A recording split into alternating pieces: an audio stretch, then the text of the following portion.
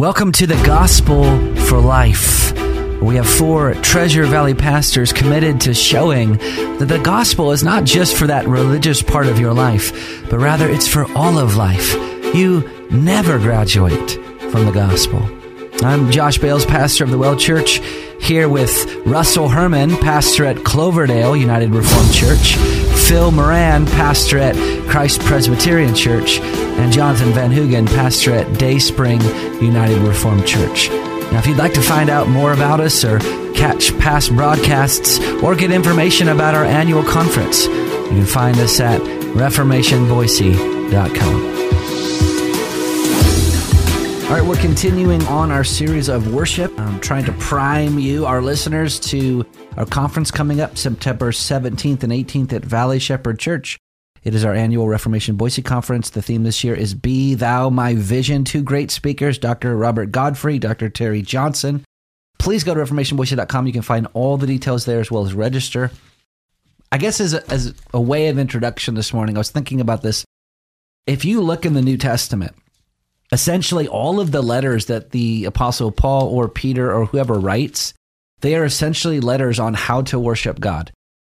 For example, the book of Ephesians, the first 3 chapters tell us what God has done for us through Christ, and then the last 4 chapters tell us how to worship God, how to walk in a manner worthy of the gospel, how to be husbands and wives, how to be children, how to be slaves and masters. In essence, what Paul is saying is this is how you worship in each of the stations that you find yourself in. And that's true in every single letter in the New Testament. In other words, every letter is essentially a letter to teach us how to worship God in our lives. This is why this theme is so massive. I mean, is there anything bigger than worship? No. I mean, if you look at the book of Romans, you've got 11 chapters of theology and of doctrine. And then you get to chapter 12, and it says, I appeal to you, therefore, brothers. Based on what? Based on everything I've taught you in the first 11 chapters. Yeah. That's the foundation for what?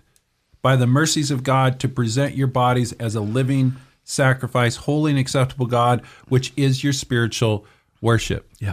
All of that doctrine, all of that theology was for one end, which was worship. Right.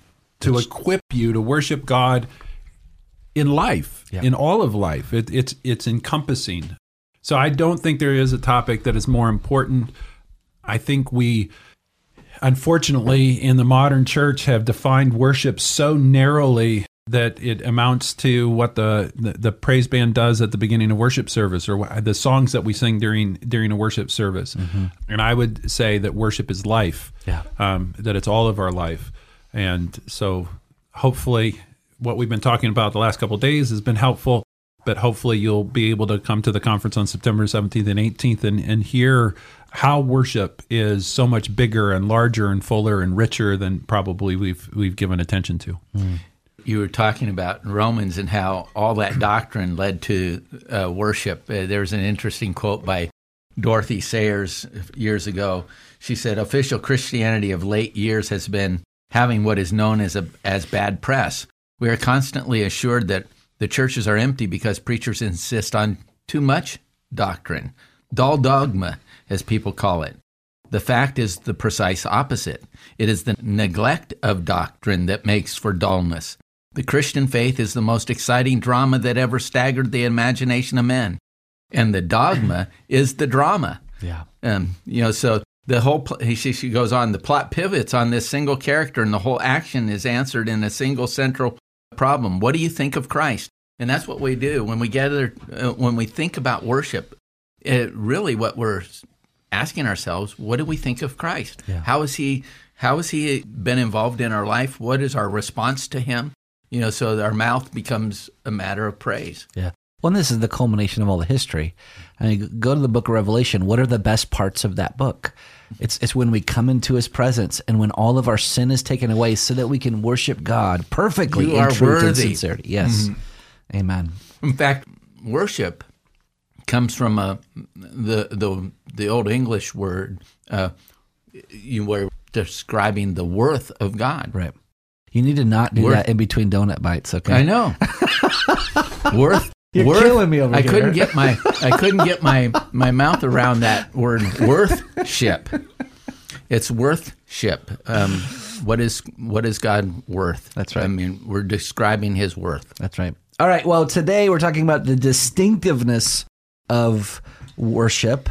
Another way to say this is that we're going to address our tendency to practice syncretism in worship.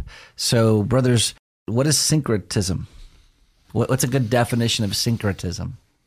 Well, it would, when we're talking worship, it's taking something from the world or taking from the idols of the world and bringing it into the church and trying to match it up, trying to harmonize with something that the world does and bring it into your worship. Right.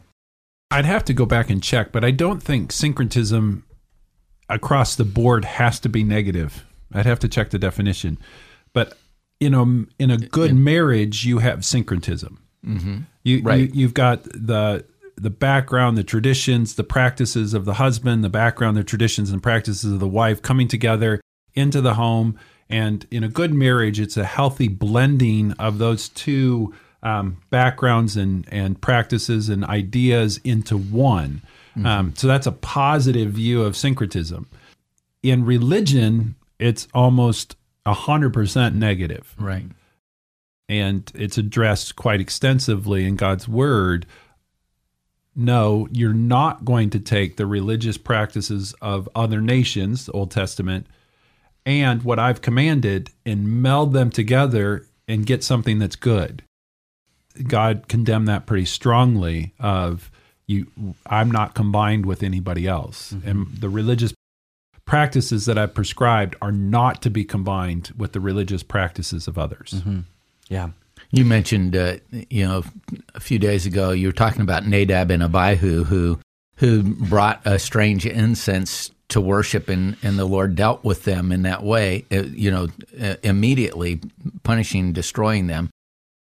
Those things are examples of God's abhorrence of that very thing of trying to bring something to the religious worship of Him that is outside of something that He's commanded us to do. Well, syncretism was the downfall of the northern kingdom of Israel. When Solomon's son Rehoboam, when the kingdom was split between Rehoboam and Jeroboam, Jeroboam set up an altar in Samaria because he didn't want the Israelites to go down to Jerusalem so that he would lose their loyalty. Yeah. But he never denied worshiping the Lord. Yeah. We're just going to do it here. We're just going to do it here. We'll have a calf up here. Right. We'll do this. We're worshiping the Lord because he didn't want to see the people reunified around God alone. But the problem with Rehoboam, Jeroboam, it was all set up by their father Solomon too, because Solomon, in his practice syncretism, in his own idolatrous behavior, particularly in relationship to his many wives, he allowed he set up a number of different altars in high places around to appease other worshipers, those that were worshiping something else besides God. That's right. I would suggest that the syncretism, I don't suggest this is what the Bible teaches, that the syncretism is idolatry. Mm-hmm. I would maintain that idolatry started in the garden, that God had declared to Adam and Eve how He was to be worshipped, and what was the appropriate way to live before Him. And Eve decided to take what God had said and what the serpent had said and bring them together. And she practiced a worship that was not acceptable. Mm-hmm. She went outside of the bounds. And that's our human tendency. Mm-hmm. And the nation of Israel, before going into the promised land, Moses is giving them clear instructions, really beginning in Deuteronomy 6 forward, about how you are to interact with the nations that are already in the land that you're supposed to conquer. And in Deuteronomy 12, he says, when the Lord your God cuts off before you the nations whom you go in to depossess, and you dispossess and dwell in the land, take care that you are not ensnared to follow them. Mm-hmm. So that's the tendency. Yeah. after they have been destroyed before you, and that you do not inquire about their gods, saying, how did those nations serve their gods, that I may do the same? You shall not worship the Lord your God in that way. Yeah. And that's the tendency of the human heart, that we instead of following what God has said in his word, we look around to the culture around us and say, but maybe we should try a little bit of that. Yeah. Wait, that works in society, so let's use that practice. Yeah. I think the tendency to look back at this passage and say, yeah, but those were, they worship, those were pagans, they worship statues. That has nothing to do with us. Actually, it has everything to do with us. How does the world pursue money? As Christians, are we to pursue money like that? How does the world treat sex? As Christians, are we to treat sex like that? And when we adopt those on any subject under the sun, and bring that into our worship, that's syncretism. It's an idolatry at that point. We're talking about the idols of the heart and bringing that. This is how I want it to look in my church or in my worship. There's a certain elevation of those themes. I think that one of the things when we're talking about syncretism, we have to be careful that we're not confusing that with a certain kind of indigenous kind of worship, a cultural kind of worship. I mean, as North American Christians, there's a certain culture about the worship that we have. There are circumstances that take place in our worship that are unique to our culture, which wouldn't be unique if we were, say, in South Africa or in the Middle East somewhere. There are cultural aspects to worship, in how we express ourselves. But what he's concerned about is bringing the world's the syncretizing, those idolatries. Almost a marketing perspective of saying, okay, what can we do using worldly wisdom and techniques in order to get more people into church? Mm-hmm. How can we use worldly tactics? And then we put this veneer over him and say, no, we're going to Christianize him. Right. So, and what God is saying is, what are you doing? Mm-hmm. Why do you approach the world as if they get to declare how I'm approached, how I'm worshiped? And I can confess that as a pastor, years ago, finding yourself in that kind of mentality. You're reading all this stuff about church growth and what will grow your church and that, and you get this sense that if I build it, they will come. Mm-hmm. And if I do it this way, this will appeal to people. And so we tend to we market ourselves to an unchurched population, but we forget that the Bible tells us spiritual things are spiritually discerned. Mm-hmm. And it is the Spirit who actually brings that worship rather than, the marketing. So we have to stop worshiping at that altar of, if I do it this way, and so you're syncretizing with the world. Yeah.